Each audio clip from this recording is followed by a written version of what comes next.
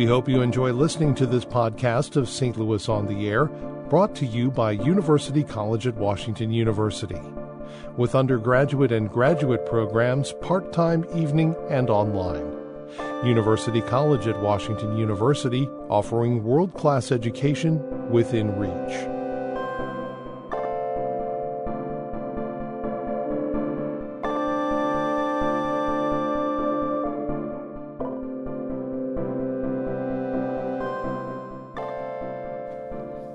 And welcome back. The American automobile industry has always been extremely competitive. Often what made the difference in year-to-year sales was exterior and interior design. General Motors was often the winner in design because of one man, Harley Earl. His story and the story of the automobile industry's influence on the economy and culture in the 20th century is neatly told in the book Fins by former St. Louisan and UMSL grad William Nadelzeder. He joins me in studio, and he also is the author of Bitter Brew, The History of the Anheuser-Busch Dynasty. Bill Nadelzeder. I'm sorry, I mispronounced it there, Bill.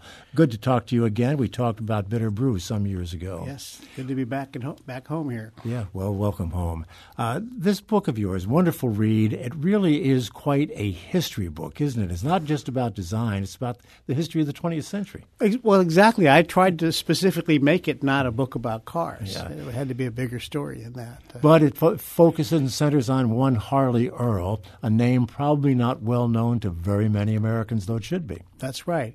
Harley became famous in the 50s for being the father of the Corvette and for putting fins on cars, which became the rage. But the fins thing I use as a metaphor in the book, but it's probably the least of his accomplishments. He was basically the kind of Steve Jobs of his time, who changed the course of the industry by asking the question, what should an American car look like? What should it embody? Not how, they all worked at that point. He did the Steve Jobs thing. Yeah, but they got to look like something. They're American cars. They're not European cars. And he was the winner most of the time when it came to time he to was, sell cars. He was a eccentric, colorful, irascible, difficult, dyslexic designer. You know what struck me, and the book starts this way, is the role that Hollywood played in the early days of the automotive industry. We always think of Detroit. We don't think of Hollywood. And that surprised me. I had no idea when I started in on this, and I started realizing where he came from, that he started out in a little village, up in the hills and called Hollywood because his father made carriages, and he started hanging around, young silent movie stars and started designing one-of-a-kind bodies for their cars, these kids who had become impossibly famous and impossibly rich, and he started doing that right around the time that GM, which was an also-ran company back then, they were way down and Ford dominated. Ford did 62% of the cars on the road were Fords, and GM was trying to figure out how you compete with that, and they came up with the idea, well, if we made our cars better looking and changed them more often, well, how do we do that? Well, they heard about this kid on the West Coast, and they hired him, and he figured it out. Well, the kid in the West Coast, these Hollywood stars could afford the cars. Yes. It was a brand new industry back in the day when he got started. Right. And it went from there, and it went big time. St. Louis was involved in the early days, too. As cars began to become more popular and more companies were making them, St. Louis was in the mix for a while. Sure. Well, in the early days, there were several hundred companies making cars, and they were mostly in the Mid-Atlantic and the Midwest. The towns where cars were made were surprising, And then it was the Depression that wiped out all those companies. They disappeared after that and came back, and there was 6 or 7, and then there were only 3. So that's how it happened. I don't want to jump too far ahead, but we'll certainly point out that St. Louis did become later on in the century an important car manufacturing center in and of itself. And the birthplace of the Corvette was where the first Corvettes were made in St. Louis. What did Harley have to do with the Corvette? Well, it was his idea. Yeah, okay. Harley took one of his other one-of-a-kind design cars to Watkins Glen Grand Prix in 1950. He took it up to show it off for the weekend, and he noticed that all these college kids were there in the town, for the race, and they were all parked around. They were sitting with MGs and the Jaguar XK 120s. And he thought, well, you know what? We don't have a car like that. America doesn't make a car for young people like a sports car, which they apparently want. So he went back to Detroit and talked to his staff and says, let's make one. Let's design something that they would want. But because it was a big corporation and, things take a long time and they don't go the way he thought, they ended up with the car that fit the description of what he wanted. Okay, it looked that way and it was kind of a stripped down car. I mean, it was very European, like an MG. I mean, you didn't even have outside door handles. You reached in these flap windows and you pulled a cord to open the door. But at $3,500, the kids couldn't afford that, so they were trying to market it in the beginning to, middle-aged or 35-year-old, second childhood types. Exactly, and they didn't want a car that didn't have door handles, so it almost failed out of the box. Am I right in remembering that at one time St. Louis was the second largest auto manufacturing town in the country? I've not heard that, but that makes sense. Yeah. That would have been after the Depression. And it could have been probably, in the 60s, maybe even. Again, I point out that your book is a history, and one of the things that people will find fascinating if they don't know it already, you talk about Harley Earl and you talk about GM, but Henry Ford comes into the picture prominently in a number of different ways, and he was quite a guy and certainly quite an influence on the auto industry and on history itself. Oh yeah, I mean Henry Ford, I was surprised to learn, I never thought of this before, that the automobile was invented to solve the problem of horse poop. Mm-hmm. I mean, and that was the big environmental problem in the United States and all the cities. There were so many horses. And in New York, they were shoveling up 15 million pounds a day and getting rid of it. So there was a race on among the young generation of young men, all men, because that's the way it was back then, to come up with this self-propelled vehicle that would take people and their stuff from one point to the next efficiently and without creating a mess that had to be cleaned up behind them. And Henry Ford was the guy who won that race.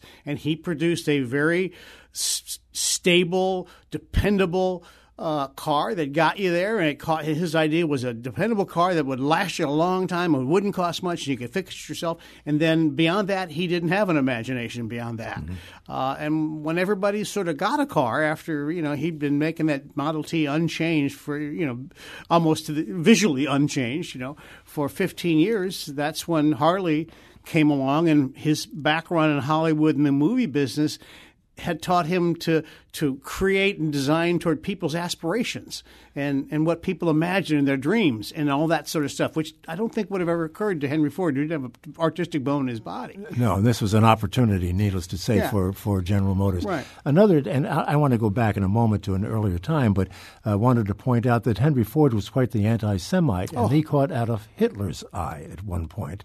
And both of these companies, GM and Ford, in a sense, worked with Hitler. I mean, they provided him machines to wage war with. Oh yeah, well, he was the only other car market. The thing was, he didn't just he idolized Henry Ford. Henry Ford was his hero, and when he was in prison at one time before he became the chancellor, he read Henry Ford's book about his life, and he said he realized that he could regenerate the German economy if he got the car business going, because they made cars for rich people in Germany. They didn't do it like in America, and he did that. He staffed his factories with Ford engineers, and they were all too eager to get in on that new market that was coming. That he was building, and Hitler never learned to drive, but he is the guy who came up with the idea for the Volkswagen. That was, I think, probably even his name. He sat down one day in a restaurant in Munich and drew a picture on a napkin, then gave it to Ferdinand Porsche and said, it'd be like this. And any American who looked at that napkin today would recognize a Beetle. That's what it came out looking that way. And GM was selling automobiles also at the same time in Europe, or at least responsible for their production, and those were used also as Hitler was when he was on the move. Well, they built GM and Ford built the majority of the trucks that rolled across all those borders, carrying all those soldiers and weapons and supplies during the Blitzkrieg. And they tried to play that down, because we didn't really, and GM didn't really control that, after a while. They were sort of moved out by the Nazis. I've got some of that in there. As the Nazis took over, they started getting kind of disturbed, like, ooh, and they were just there, but they weren't directing things, We have to point out on the other side of the coin is the role that the automobile industry played during World War II. I mean, it was so totally retooled to support the war effort. Tell us something about that and how it worked. Well, this was because of what Harley did, and I argued this in the book, and some people might argue otherwise, but because of Harley's influence in design and playing to the people's desires, that's what caused the car industry to explode way beyond what Henry Ford had ever imagined. So that it became our defining product. And the U.S. economy was a car economy. It depended on the car. If GM sales went down, it sparked a recession, within a week. So, but what happened was then it became so big, employing 1 in 6 Americans, when all of a sudden we ended up almost overnight at war with the 3 biggest military powers on earth, which was Italy, Japan, and Germany. They've been building up their arms for years. We were the 18th largest armed forces.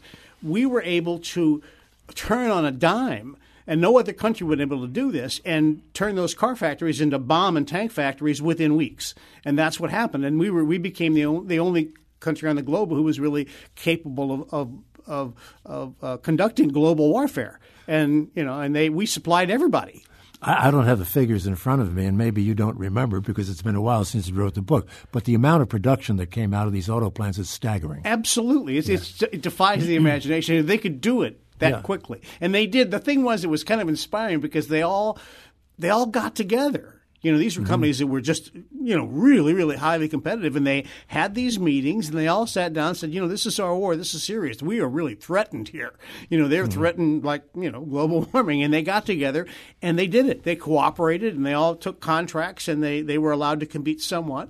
But it worked, and they basically turned everything around, and wow. There's another great book that came out a couple of years ago called Freedom's Forge, which details all of this in great detail. It was a source of mine for the book, and it was a great book. I'm not surprised. There's an awful lot of good information there. We have some calls I want to get to in a moment, but I also want to talk about what happened right after the war, because that's when the automobile industry exploded once again. Well, yeah, after the war, you went into the era of anything seemed possible in America. We had just won a world war. We supplied everybody. We were the dominant economic, social, cultural force in the world. So cars they kicked up cars again, and they played to that. And Harley, that's when Fins went on a Cadillac, and it went back up to record levels again. And that's when I say Fins became sort of a metaphor for the spirit of the country, the can do. Yeah, we can do this sort of thing. There's nothing we can't do. Any dream can be accomplished. That sort of era. The Fins being the title of your book, and it also is something that Jay, who was calling us from Normandy, wants to talk about. So let's bring him in at this point. Jay, you want to talk Fins? Yeah, really, always. But by the way, were Bill Mitchell and Harley Earl, were they rivals? Wasn't Bill Mitchell the father of the Corvette, or was it Harley Earl? No, that was Harley. Bill Mitchell was Harley's right-hand guy. He was his star, and he took over for Harley. He was Harley's hand-picked successor. And he was even more colorful than Harley. And more profane. Well, great. And then also, who was the main man behind all the great Fins of the Chevys, the Caddies, and also Chrysler really elevated the Fins after it got going, the Fin warfare. Well, the Chevys and Cadillacs, that was under Harley. That was his staff that did that under his. And even though he didn't draw the Fins or whatever, anything that went on a GM car, Harley said, "Yeah, that one. Put that on there. Yeah, not that." He directed everything. The Chrysler, the forward look was done by Virgil Exner, who was a protege of Harley's, who learned how to do the styling under Harley.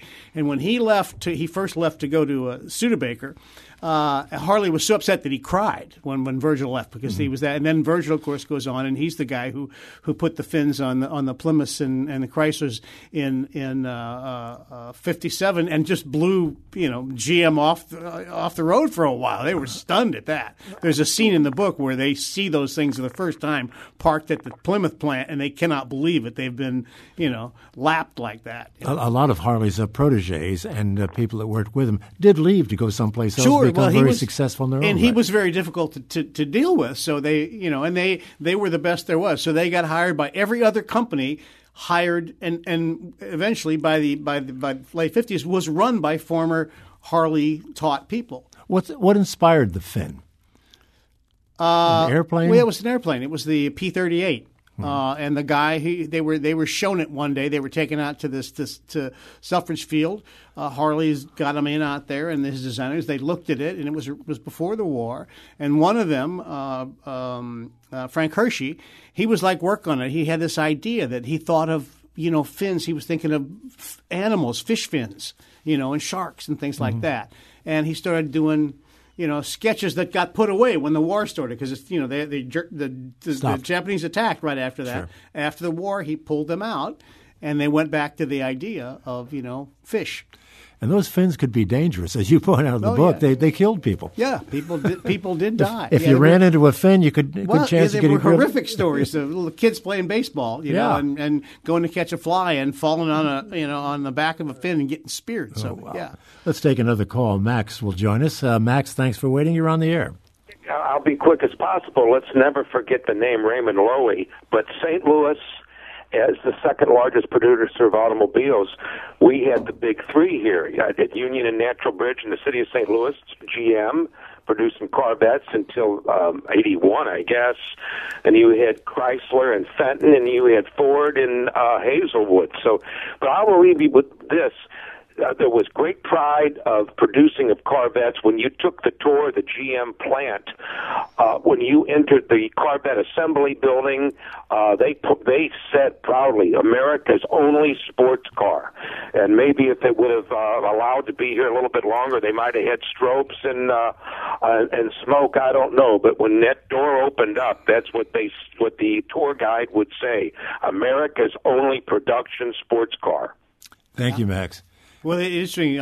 I'm from St. Louis, and the seeds of this book were sown in 1955 on a sunny day in our subdivision where I lived. And my father had just started working for Chrysler Corporation. He was a sales manager, and he pulled into the driveway. We were all gathered around the ice cream truck of an evening, and he pulled in the driveway in a pink and white DeSoto Fire Dome convertible, and all the kids ran from the ice cream truck to the car, and that was it for me. Cars were everything to me from the next 20 years. So, I wonder how many jobs went away when these three automotive companies left St. Louis. Yeah, I'm sure a lot. Yeah. It was. Yeah, it seems like 1,000 years ago to me that those furnaces were still burning in those places. Yeah. Let's bring in Jerry calling from O'Fallon. Make it quick, Jerry, if you would.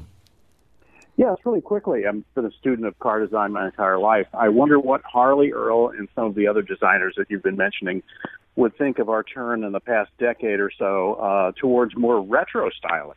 The cars of the 40s, 50s, 60s were looking ahead, and now we've kind of turned around with the retro Thunderbird, the VW Beetle, the PT Cruiser in the other direction. I think Harley would like some of those a lot because, he probably hate the fact that 90% of the cars right now, if you just ride down the street, are either white, gray, silver, or black. Mm-hmm. And every now and then you'll see a red one, but they're always kind of the same red, and that's about it. That would drive him crazy. Mm-hmm. You ask yourself, when's the last time you saw a really cool green car? You just don't see it. One of the things you point out in the book that I did not know and was surprised about, and that was the story of the Cadillacs and African Americans, and the fact that at one point or for a long period of time, Cadillac would not sell to blacks. That's right. Yeah. Yeah. Why shocking, and how did right? that change? Well, they had this idea, but it was such a racist situation back then, and that's where we come from. They thought and still are to some degree. Really. They had this idea if you sold to blacks, it would degrade the brand. They wanted to be classy, so you didn't sell to black people. And then this German guy who was the head of Cadillac servicing they were getting ready to kill off the Cadillac during the Depression because it wasn't selling. And they were having a meeting among the top executives. And this guy literally busted into the meeting and said, just give me 5 minutes. I want to tell you something you don't know. And what he told them was that he learned from going to Cadillac service centers that there were a lot of black people who bought Cadillacs. They came in with the Cadillacs they own. And the reason they had them is they were paying white people $400 to front the purchase. Straw parties. And then he said to these millionaire people on the board and stuff, said, well, why let someone else, take $400 away from your sale? Why don't you market to the Negroes, as they said back then? So they decided to they put him in charge of Cadillac and let him market to the Negro population, as they called it. And he turned it around. He saved the brand. He was known as the man who saved Cadillac, and they made him president of the Cadillac division. Just one of the fascinating tidbits that you have in the book is filled with them. We can't even begin. I kept finding these things going, oh, my God, I didn't know that. If folks want to learn more, they can go to Left Bank Books tonight at 7 o'clock, and you'll be there and talk about it. But in the time we have left, I also want to talk about the women's role in all of this, not only in the purchasing of cars, but in the designing of them. They came into the picture at some point. They did, and it was kind of a gimmick that they did. Harley hired, I think GM, and through Harley, hired 9 female designers, industrial designers, and this was at a time when industrial design was just coming on. And he hired them from Pratt, one in college, and they were all, very good artists, and they made a big deal of this, and they called them the damsels of design, and he posed with pictures of them everywhere, and they got lots of publicity, and they loved it because they got these jobs that they would have never gotten. They were paid $5,000 a year, which was huge. They couldn't have made that money anywhere else, and they were given privileges that even the men on their level didn't have. They could eat in the dining room, but they were in the GM Tech Center. There were 7 or 8 or 9 of these women among 2,000 male, people working in the design department. And they were never allowed to design the exterior of a car. They were kept in the house, in the kitchen, and they were relegated to making the interiors, adding the female touch to the interiors. But it did launch their careers, and they were always grateful. They weren't bitter about it, but they were disappointed. Well, only a few seconds left. When did they learn that it's the women who actually buy the cars? That they're the ones that make the decision? They had learned that. That's why they hired them, but they weren't ready to give them the power. Right. That came later. That didn't even come. I don't think it's come yet. And then there's the issue of planned obsolescence. We only have 30 seconds left, but they learn make a car that'll only last a couple of years, and people will buy more cars. Yeah, well, that's right. Exactly. Yeah. But that's what designers do, though. Designers live on planned obsolescence. And that became like a dirty word, and that's sort of what took down the fins thing. And Raymond Loewy was the guy who was anti-fins. And the idea that planned obsolescence, like they were taking advantage of their buyers. That's how it was sort of characterized. As I say, there's so much more to learn. You can learn it tonight at Left Bank Books at 7 o'clock. Bill Nadelzeder, thank you so much for being with us. Fascinating book, great read, and lots of history and lots of fun stuff. Thank you. Thank you. Great to be here.